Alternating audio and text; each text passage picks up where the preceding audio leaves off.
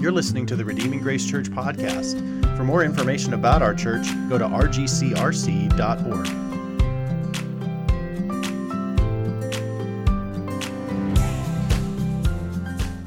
I'm going to be flying to Atlanta tomorrow, and I'm grateful for this invention that we've made called the airplane, which allows us to travel a great distance and to do so relatively safely, far safer than driving and walking probably.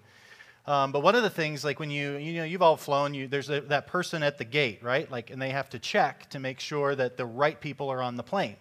And so there's this person that has the very difficult job of dealing with the people, right? Dealing with the people and checking boarding passes. Everybody has to have their name on the list, and then they have to have this piece of paper or this thing on their phone to scan, and that person at the front desk doesn't have any authorization to allow anyone on the plane that does not have a boarding pass. What's really helpful, though, is that they actually have the authority to print boarding passes. So there's really no excuse for someone that wants to be on the plane to be on the plane if they make it through the checks. And so that front gate person is really important, and I'm really grateful for them. I'm really grateful that there is a check to make sure that the journey that we're making over this long, dangerous distance, that there is protections and there is checks to make sure that this long distance is protected. And I'm grateful for that attendant. And I know that they are just simply doing their job of checking to make sure that the people who belong on that airplane are actually on that airplane, that they have the appropriate authentication. And so as we talk about baptism this morning, baptism is like the boarding pass. People that belong on the airplane must have a boarding pass to get into the church membership of that particular local church. Baptism is a prerequisite. That is part of what the scriptures teach.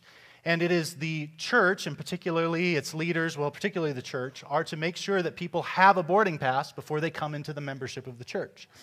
Jesus has given his church in Matthew 16 that all who confess his name and are gathered into this church are given the keys of the kingdom. Keys open doors and closed doors. And the church has the responsibility with baptism and the Lord's Supper to make sure that the right people are on the plane to make this long, dangerous distance and that they're kept safe. The ordinance are given by Jesus to protect and promote the gospel and make sure that we make the safe journey together. And so that's what baptism and Lord's Supper do, is that we are, in some ways, to come onto the airplane, one must verify their identity and must be received by the members of that church into the fellowship. And then they're able to enjoy the delicious on-flight meal called the Lord's Supper, right? Which is about as nourishing as the on-flight meals.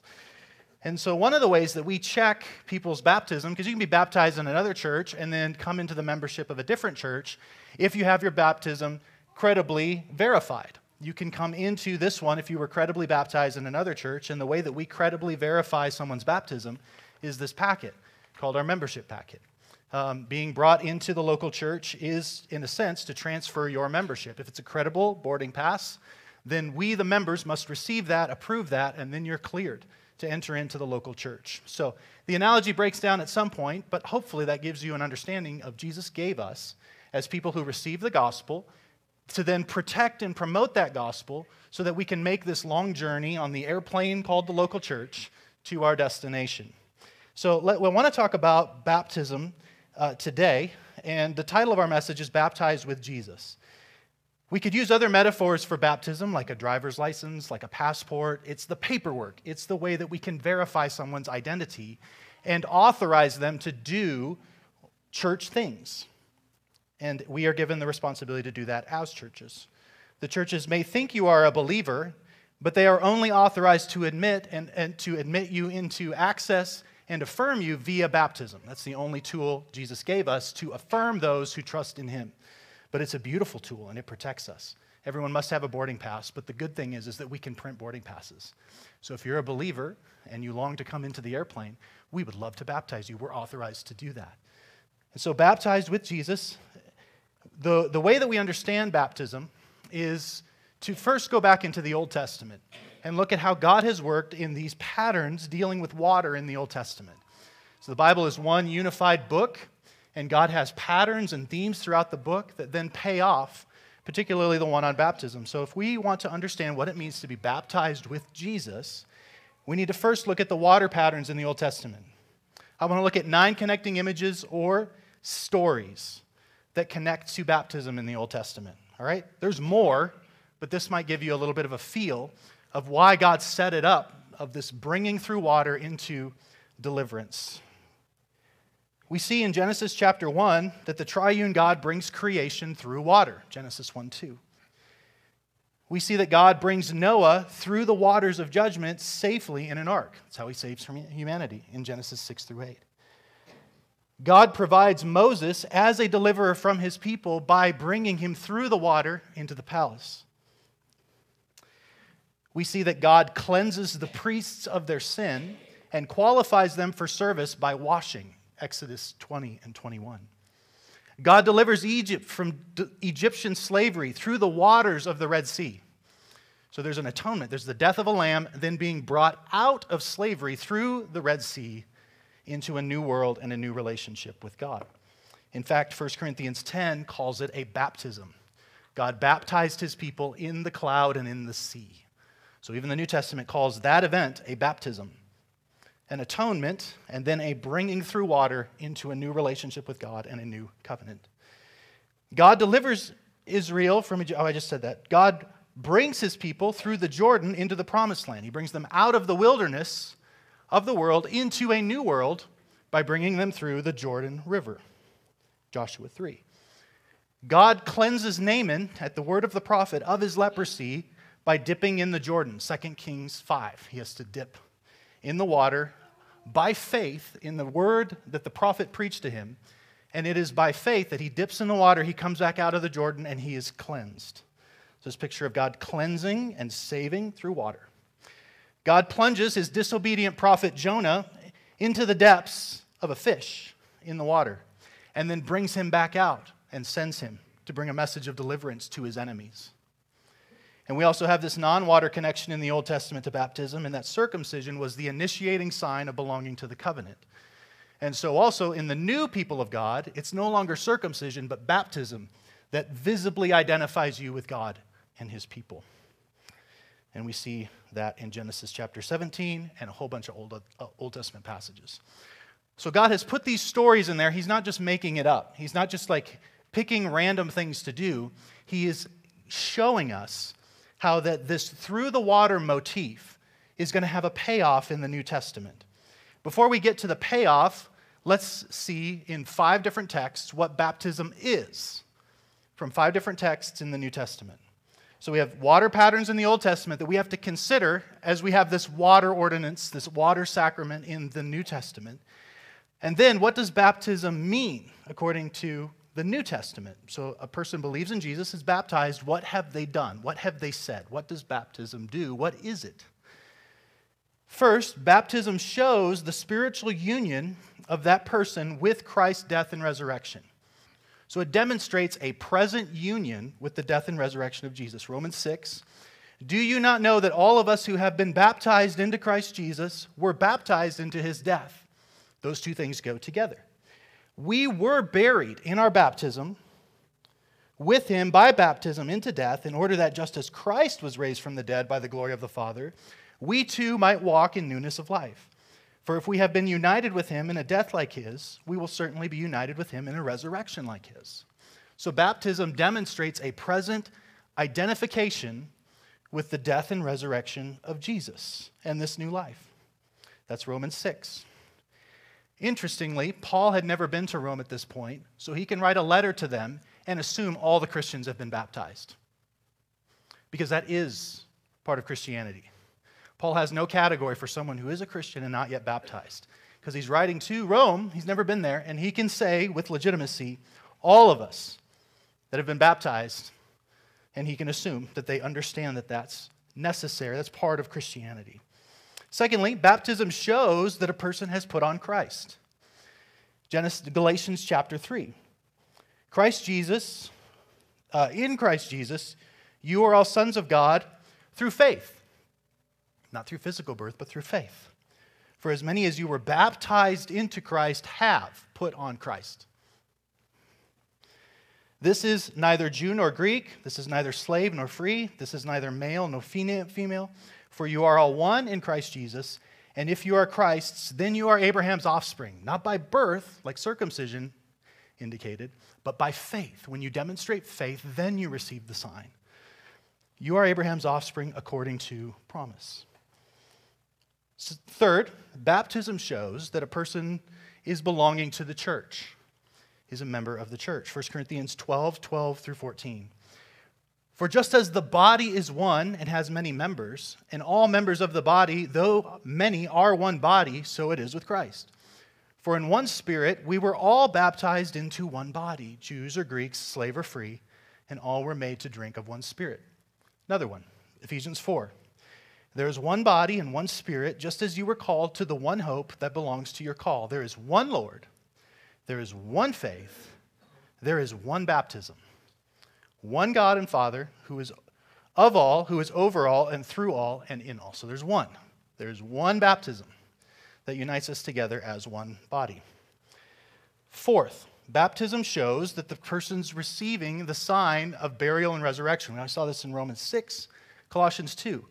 In him you also were circumcised with a circumcision not made with hands. So it does say that baptism is tied to circumcision, but not in terms of being born physically, but being born spiritually. In him you also were circumcised, but I want to make sure, not the circumcision that you were thinking, made with hands, but putting off the body of the flesh of the circumcision of Christ. God promised that in the Old Testament, that there would be a new heart, that the heart would be reborn.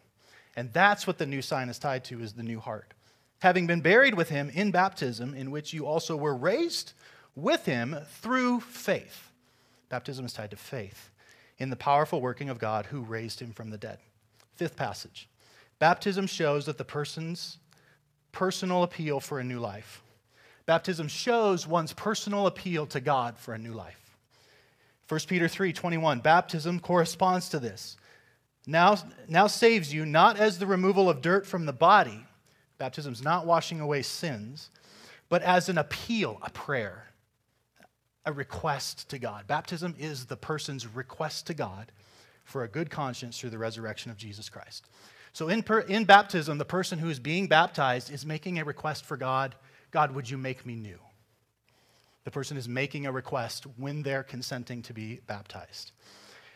So, Old Testament, we have these pictures of water, right? That are not an accident. God means to pay them off. They're hints. They're threads that are going to be brought into this. In the Old Testament, or in the New Testament, we see that baptism communicates something very specific. These texts are not confusing. They're very straightforward. It's one's union with faith to Jesus and belonging to his body, the bride, the church. So how do these things come together? They come together in and with Jesus, and let me show you how. Matthew chapter 3. We see that Jesus in Matthew, it's interesting, at the beginning of Matthew, we have a baptism. And at the end of Matthew, as he's communicating this gospel, is a command to baptize. That's not an accident. Matthew wants to communicate how these water metaphors are going to pay off and how the new covenant will be made evident through the baptism of disciples. So Jesus' baptism fulfills all righteousness in Matthew chapter 3, and then Jesus commands baptism for all of those who enter into this righteousness by faith, for all of his followers in Matthew 28. There's a logic here. This is how the two intersect. The Old Testament picture, the New Testament reality comes together in Jesus. Baptism is about Jesus. Baptism is about Jesus. So Matthew 3, let's look at Matthew 3 at Jesus' baptism. Then Jesus came from Galilee to the Jordan to John, his cousin John. John is known for baptizing. Call him John the Baptist, actually, because that was just so much the mark of what he did. He was baptizing people in repentance. People were turning from their sins and John was preparing the way for Jesus to come. And so here we have, and interesting, all four Gospels have the baptism of Jesus. So this is not just a throwaway. Jesus' baptism is necessary. You're going to see this. Then Jesus came from Galilee to the Jordan to John to be baptized by him.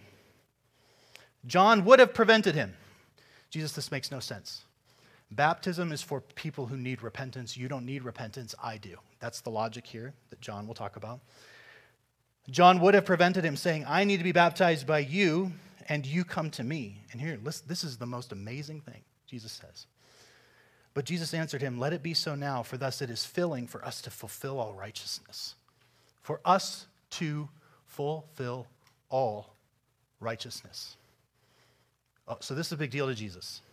John, this is not optional. We have to do this if I'm going to be qualified to be the Savior. Then he consented. John's like, okay, you make a good case. And when Jesus was baptized, immediately he went up from the water, and behold, the heavens were opened up to him. And he saw the Spirit of God descending like a dove and coming to rest on him. And behold, a voice from heaven said, "This is my beloved Son in whom I am well pleased." So you would put this on the short list of experiences in the Bible where the whole Trinity shows up. When the whole Trinity makes itself manifest, you should pay attention. This is not insignificant. This is not throwaway. This is not unnecessary.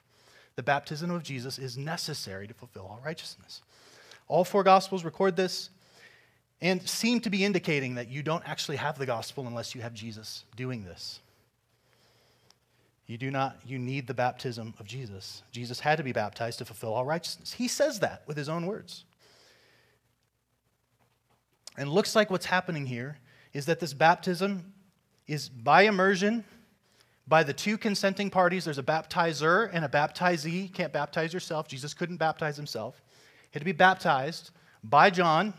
So there's two consenting parties that both have to agree on what's happening. Both parties have to agree for it to be a baptism. The Trinity makes its only appearance here at baptism. This is the first time in the Bible that the Trinity has made an appearance.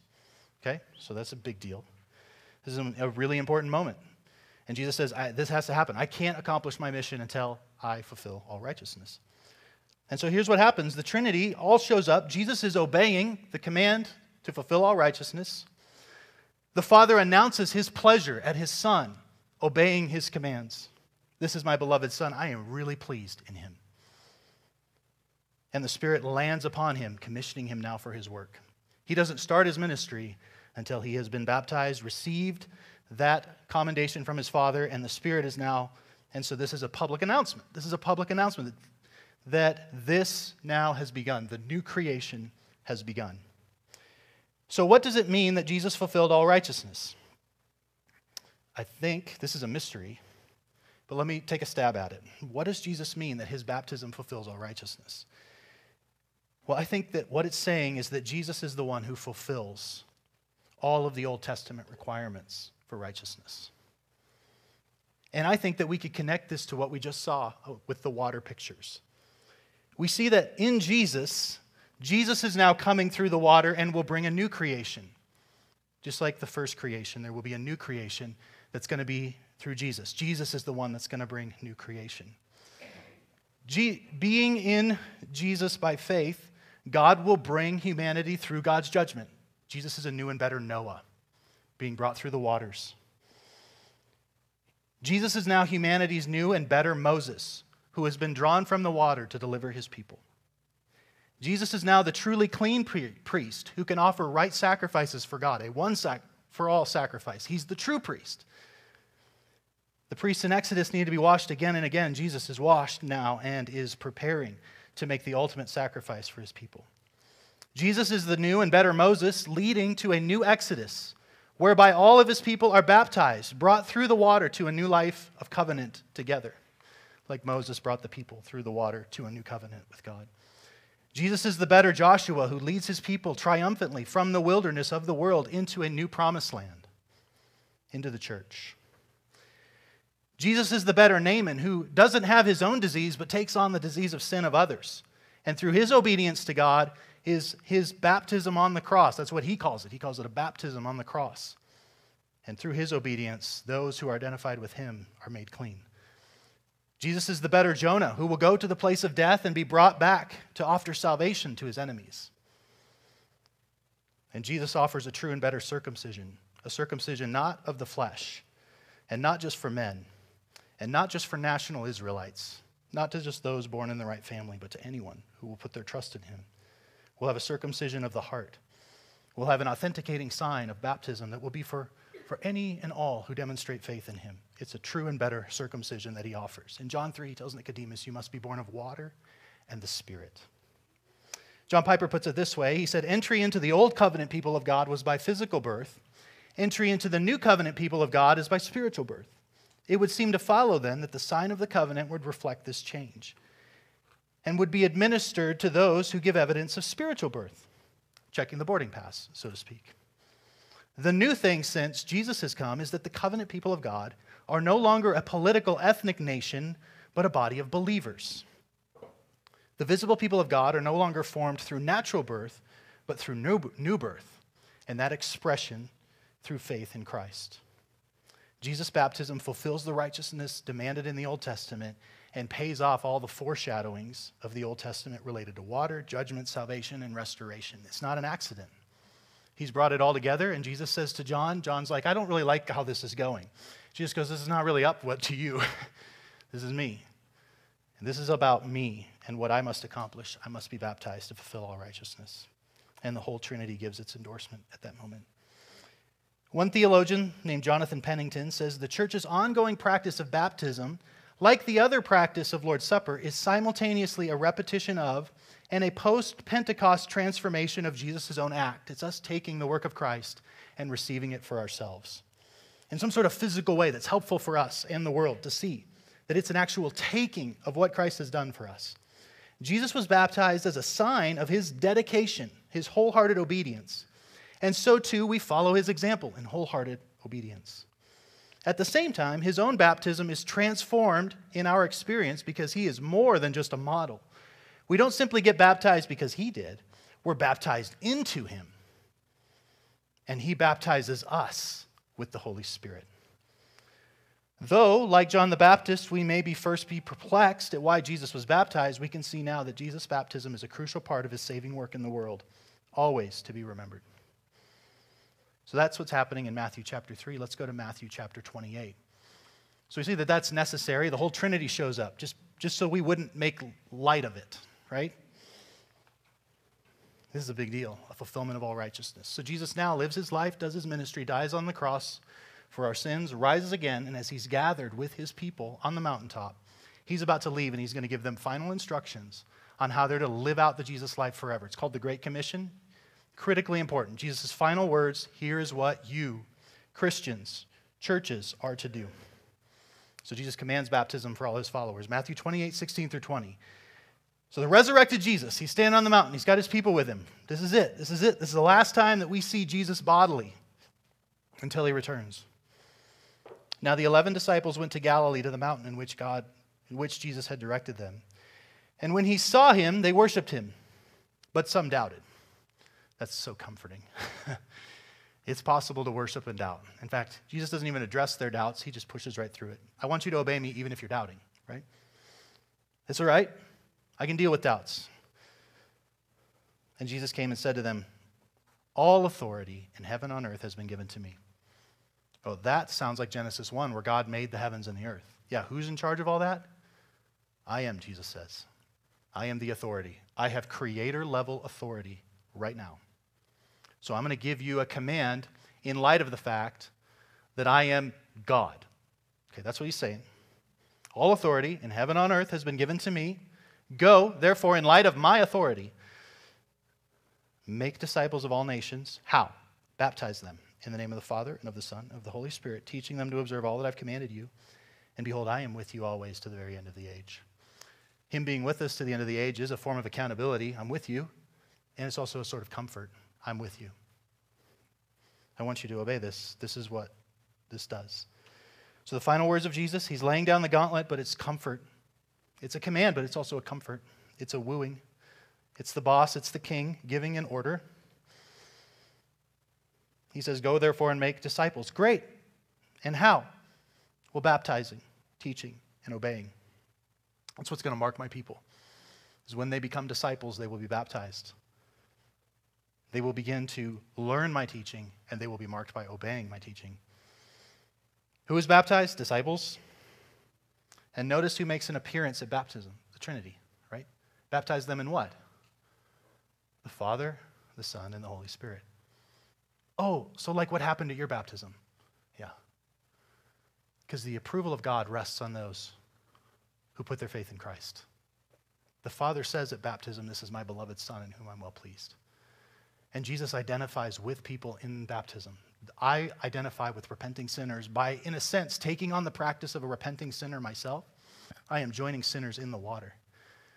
So that's what it talks about in Romans 6 and Colossians 2, that you are being united with Christ. Jesus is with you in the waters going, let's do this together. And the Spirit lands on a person. not at their baptism, but it demonstrates the Spirit's approval and indwelling. It's a beautiful picture.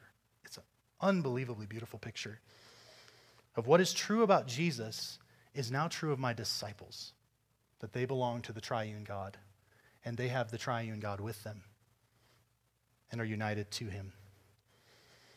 What if said of Jesus is now said of you through the voice of the church. Instead of hearing a voice from heaven, we hear the voice of the church speaking for God, like the keys of the kingdom, right? Speaking for God. This is our beloved brother and sister, whom God has received by his Son, and we now receive them into our fellowship as a brother and sister, and we are going to fly to the new heavens and the new earth together. Carefully guarded, carefully protected, carefully loved. The church on behalf of God says he or she is one of us, a child of God in whom God is pleased. Jesus himself is identifying them as they are baptized, and the Father explodes with joy in his declaration of his love for them.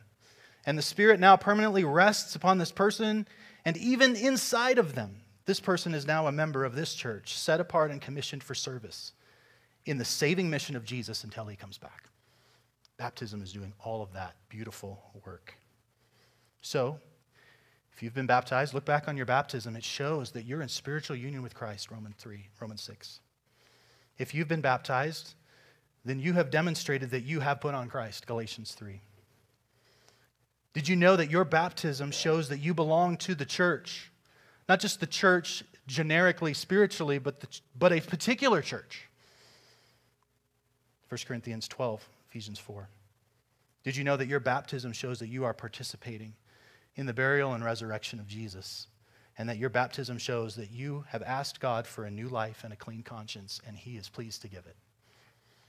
That's what your baptism communicates, if you've been baptized according to the Scriptures. So I think we could say Jesus was not careless about baptism. He was willing to get into an argument with his cousin over it. Jesus was not careless about baptism. He did not make it optional for himself. And we cannot be careless or optional when it comes to his command also for his disciples to be baptized. Jesus says in John 14:15, if you love me, you will keep my commands. That's how we show we're disciples. David Mathis says this, in the ordinariness of the waters, we may come to overlook what baptism dramatizes, that God himself has rescued us from omnipotent wrath, and that he has transferred us from the kingdom of darkness into the kingdom of his beloved Son. That he has plucked us from the course of this world and seated us by faith with his own Son in the heavenly places. If we only had eyes to see, baptism broadcasts the most stunning mercies and graces to fallen creatures that they could ever receive, and does so with a striking individual focus. While we partake together at the table as one baptizee stands alone with their baptizer in the water, as God himself, through his church, communicates God's particular acceptance, love, and commitment to that one professing believer. All of his affection, all of his riches, all of his kindness for that person. It's all for them, and the church gets to be the communicators of that. It's a beautiful thing. So let me answer just a few questions. FAQs. I talk about baptism all the time, partially because I don't think it's insignificant here. But here's some questions that regularly come up. Does baptism save? No. I think we could look to the thief on the cross, who was never baptized, yet Jesus gave his full approval.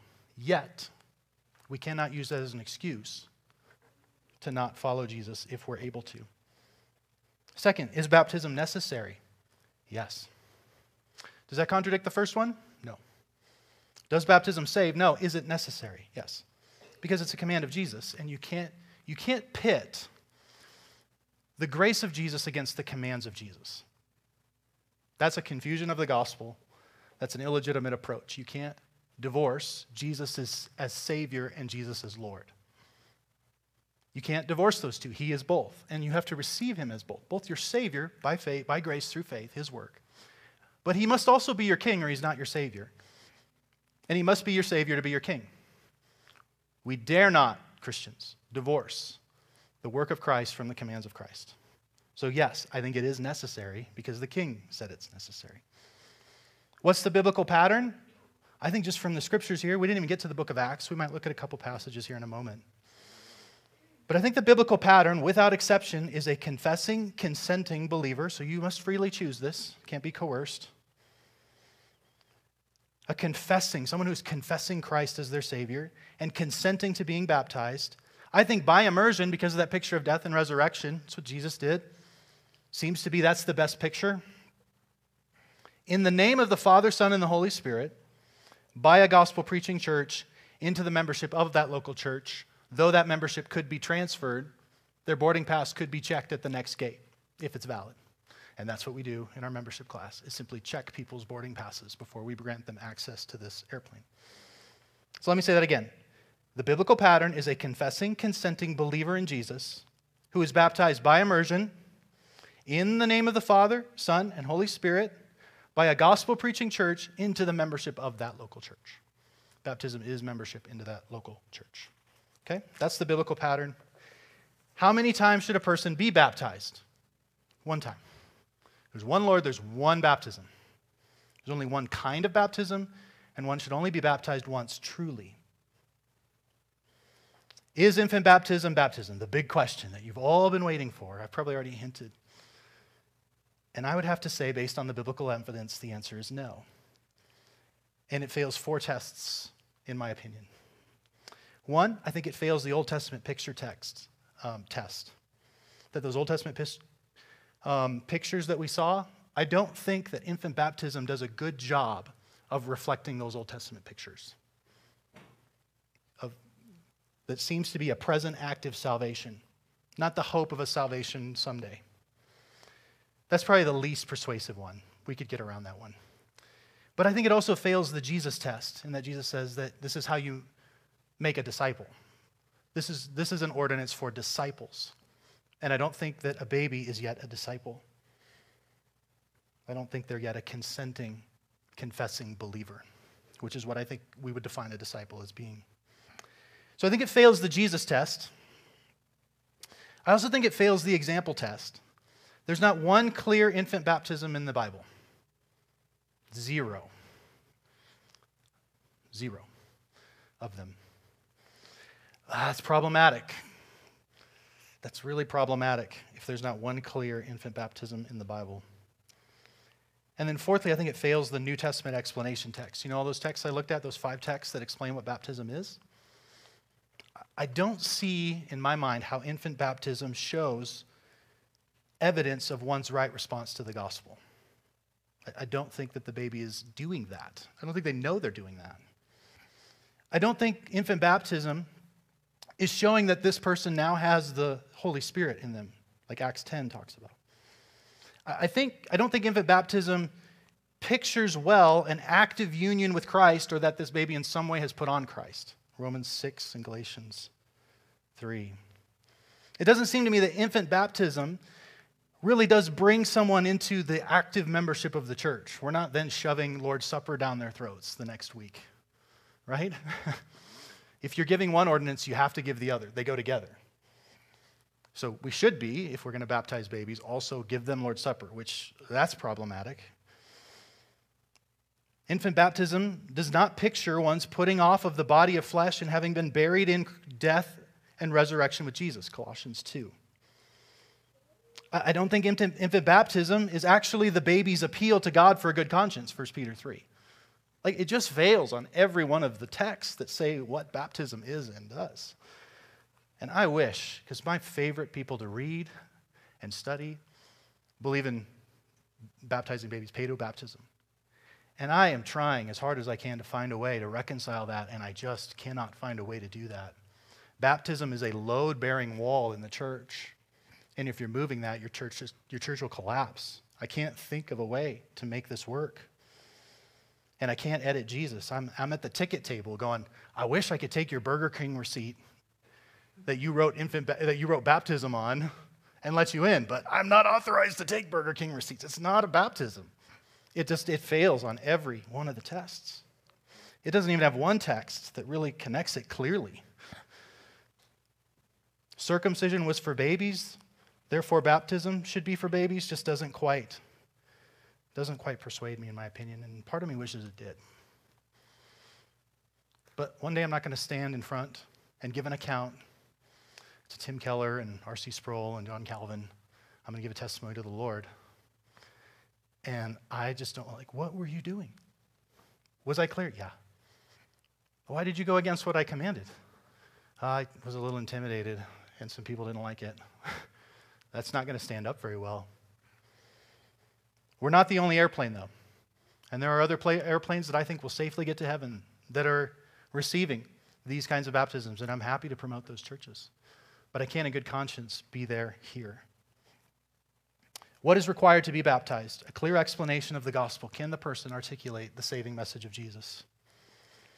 Can the person, that's number one, does the person being baptized clearly understand the gospel and be able to articulate it in some way? Secondly, do they make a credible profession of having put their faith in that gospel? Are they genuinely united to Jesus? Third, does the person understand baptism and desire it rightly? If, hey, I want to be baptized just so I can take the Lord's Supper. Well, okay, wait a minute. That's not a bad desire in and of itself, but that's insufficient. Have you received Christ? Do you want Christ? It's about Christ. Baptism is about Christ.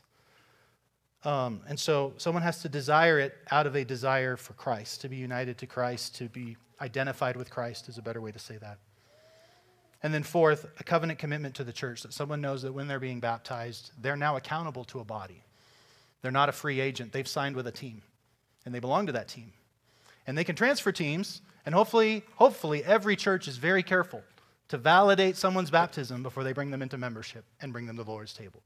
I think it's pastoral malpractice to not do that. So that's how we then transfer our baptism and join a different church, to have our baptism validated, our profession of faith vindicated. So a clear explanation of the gospel, credible profession of faith in that gospel, clear understanding and appropriate desire to be baptized, and understanding that I'm now part of a people, like a real life people with names and faces and stories. And that's exactly what we try to do in this church. Be very careful about that. Another question, what about kids? What about kids? There's no kids that want to be baptized, kids that have grown up in the church. This is a tough one. I think this is one of the toughest pastoral things to try to figure out. Is kids that have grown up in the church, knowing all the right answers. How do you discern what's just sort of compliance and training and what genuinely is the Spirit's work in their life? I think that's very challenging. So there's no set age, I don't think. But by my own observation and experience, considering all that baptism is intending to communicate, and since we only are supposed to do it one time, I tend to cause younger kids to wait until it's really clear both in their mind what exactly all is going on, and it's clear to the church because I don't baptize. The church baptizes. So that person being baptized needs to articulate enough of an understanding that the church itself could go, yep, that's one of ours. That's one of our brothers and sisters. So typically, at least around age 10 or so, in the last 10 years, I've baptized maybe one person under the age of 10, and they were 9. I have no regrets about that at all. So we have this delicate balance of wanting to baptize someone as soon as possible, while at the same time realizing we need to preserve a certain understanding of baptism for our members in the church. And balancing those two is very difficult, and it requires a lot of patience and grace. So typically, if a kid is under 10, I generally encourage them to wait. But obviously, you're always coming at each one, and you're always encouraging every child's move towards Christ.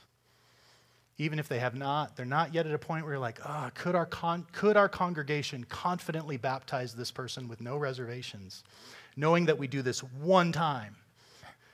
If not, let's just wait, because it'll come back around. It's never no, it's always wait. Let's wait. And then when it's clear, let's get it done as soon as possible, because we want those brothers and sisters to be at the table as well.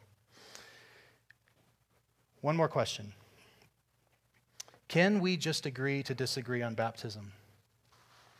Be nice, but I think the answer is no, not according to the apostles. Because we see in the book of Acts, actually, there's a couple different baptisms floating around, and it's really fascinating to see how they deal with differences of a couple different baptisms already popping up in the book of Acts.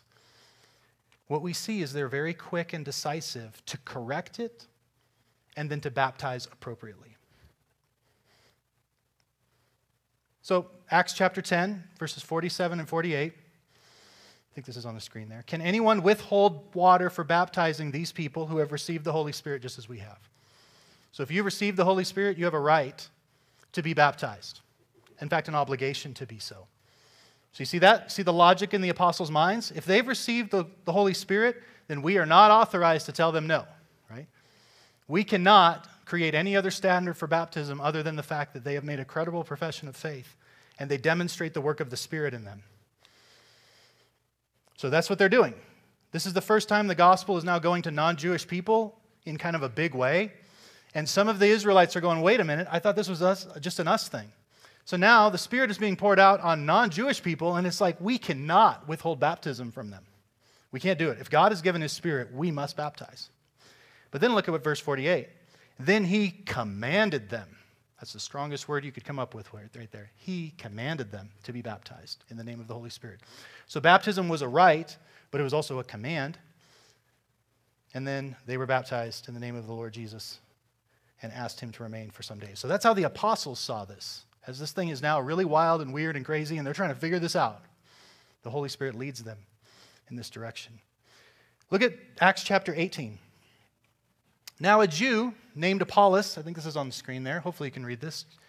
Acts 18, 24 through 26. Now a Jew named Apollos, a native of Alexandria, came to Ephesus.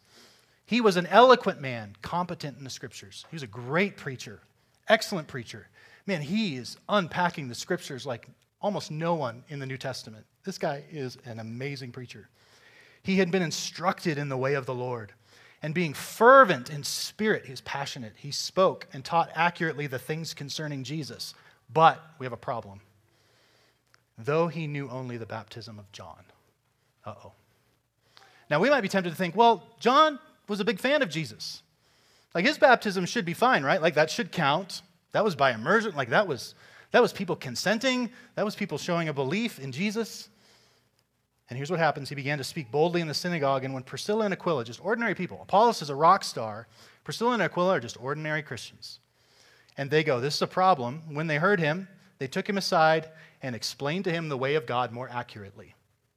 Isn't that interesting? Apollos, you are rock solid on Jesus. You are rock solid on the Old Testament. You got this weird thing on baptism. We need to stop your preaching now, and we need to instruct you to preach an accurate baptism. Okay. Well, that's weird. Well, that's pretty intense. Let's go one more chapter, Acts chapter 19, in case you're not convinced. Acts chapter 19. And it happened that while Apollos was at Corinth, Paul passed through the inland country and came to Ephesus. There he found some disciples, and he said to them, did you receive the Holy Spirit when you believed? And they said, no, we've not even heard there's a Holy Spirit. We don't even know what you're talking about. No one's taught us about the Holy Spirit, so how do we even know that we've received him? And they said, no, we've not even heard that there is a Holy Spirit. And he said, into what were you baptized? So they immediately go, there's a baptism issue here. You didn't receive an actual baptism. Okay. We were baptized into John's baptism. Good enough, right? We were repenting, we were believing, we were immersed. Paul said, John baptized with the baptism of repentance, telling the people to believe in the one who was to come after him. That is Jesus. On hearing this, they were baptized in the name of the Lord Jesus. So, there's Bible texts. Can we just agree to disagree? They didn't when it came to when they saw it. It felt like something they had to stop and correct right away and get in line with the biblical pattern. So wrong understandings of baptism must be corrected immediately. False baptism cannot substitute for a true one. We're not authorized at the gate to accept different boarding passes, but we do have the authorization to print valid ones. So let me conclude with this. I'm grateful for the check-in counter at the airport. They care about me enough to make sure I have what I'm supposed to have. They care about my life, and they care about the life of the passengers around. They care about the flight enough that they're willing to cause some offense. And I know it's not the ticket taker that made the rules. It's the owner of the plane that made the rules. He gave the instructions. That person's just doing their job. And I'm grateful that something as insignificant as an airplane flight, there's care, and there's concern, and there's a process, and there's clear biblical texts and examples on how to do it well. How much more important is the care for souls and the journey to heaven and the gathering of God's people as they hold out the gospel. to the world. My aim here is not to offend anyone. I simply want to be where the Bible stands. And I love that there are other churches, and I love that there are other kinds of churches. And I pray for their prosperity. I prepare, but I'm not accountable for those airplanes. I'm sitting in the cockpit of this one, right? I'm at the ticket desk of this one. And I think the owner of the plane has made it pretty clear. Likewise, I'm grateful for churches that check people's baptism before they enter the church. And I am grateful that churches are authorized to issue boarding passes. There's no reason why anyone can't become a member of any church if they'll put on Christ and get a boarding pass printed and come and enjoy the flight. I want to close with this picture here. This is from way back in 2004, the fall of 2004. So this is a picture of the day that I proposed to Bree. I set up a little tripod with a camera. Remember when you had to have cameras? This was back in the day when you had a camera, and I put a little timer on it. We'd been taking pictures in this park all day. And I had this ring in my pocket she didn't know about, and I was fiddling with it all day because I just was like, I don't want to lose this thing. This thing cost me a lot of money, and it's pretty significant, and I want to get this right. And I remember when I set it up and I set the timer, it's like a 10-second timer, I hesitated just a bit because I was nervous. I hesitated just a moment, and the timer went off. So there's actually a picture of Bree just sort of standing there. So then I set it again, and then I did this. And I wanted us to have this moment. I wanted us to picture this moment where I was getting down on one knee and going, hey, I have purchased this for you. And in this moment, I didn't say all this, but this is what was being communicated, right? We understand this, a proposal. That I want to forsake all others and be identified with you for the rest of my life. At great expense to myself, I have bought this piece of metal and this rock that I hope is really a diamond. I want to give this to you as a token of I want to belong to you for the rest of my life. Would you be willing to give up all the other guys you could have, to come and join your life with me and wear this ring as a symbol that you belong to somebody, that someone has paid a sacrifice to get you, and now you receive it and you belong to them, and you take their name. Will you take my name? What an honor that a woman would take her husband's name. And you get this picture. Yes. She said, actually, I think what she said, it would be my highest honor. That's what she said. She had practiced her response. And she kind of choked on it a little bit. She didn't execute perfectly either. So the execution was, but the job got done, right? We had this beautiful picture. This beautiful picture. I totally ruined the moment. This beautiful picture of one person giving themselves to another, the other one consenting to receive that other person, and this token, this visible picture, right, of a ring. Putting on a ring doesn't make you married, but when you put it on, you're signaling something, right? Being baptized doesn't make you a believer, but it signals something that you belong to someone. And what an honor to the person who gave you that ring. I belong to them. I have their name. I have their approval. I am united to them. They belong to me in all their fullness. I belong to them. Like the John Legend song, right? All of me for all of you. Right? This beautiful picture. And that's what baptism is. Jesus in Matthew chapter 3, he's in the water.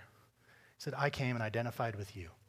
And through my death and my resurrection, I am willing to be united with you forever. I am willing to be associated with you in all of your mess, in all of your debts, in all of your difficulties, in all of your sins, and all in your brokenness. I have come for you. I put on human flesh. I bore your sins. I will bear human flesh for the rest of my life. And I now have been baptized like a repenting sinner to identify with you. Will you join me in the water? Will you publicly, before people, will you marry me? Will you join me? Will you be identified with me? Will you wear the ring that I give you of baptism? And will you proudly identify yourself with me? In Jesus' baptism, he is identifying with sinners for the rest of his life. And he extends on bended knee the ring of baptism, asking, commanding even, to come, be identified with me and only me for the rest of your life. Leave your home, leave your life, leave your name, and take mine. Feel the Father's pleasure. Feel the Spirit's affirmation. I will be your husband. Will you be my bride? Will you join my bride, the church? Let's pray. God, we thank you for this super controversial topic of baptism and Lord's Supper the last couple weeks. Christians almost from the very outset have had disagreements about this, and that grieves me. But we thank you that your word is clear and sure, And God, I pray that you would help us to be faithful above all else. And God, I pray that each individual person here would see exactly what is going on in a baptism, so that the next time they witness one, they can marvel at the work of God from Genesis to Revelation, from eternity past to eternity future, being focused in on this one moment and this one individual being brought into this massive story of redemption. And God, we pray that if there's anyone in here who goes, well, my baptism wasn't anything like that, God, we pray that you would work in their hearts. And God, ultimately, it's about receiving you. It's not about receiving a ring. It's not about doing a religious thing. It's about being identified with Jesus, feeling the pleasure of the Father, having the comfort of the Holy Spirit within us. So God, we pray that you would help us to see this rightly and to enjoy it for all that you intended it to be. In Jesus' name we pray. Amen. Thank you for listening to the Redeeming Grace Church podcast. For more information about our church, go to rgcrc.org.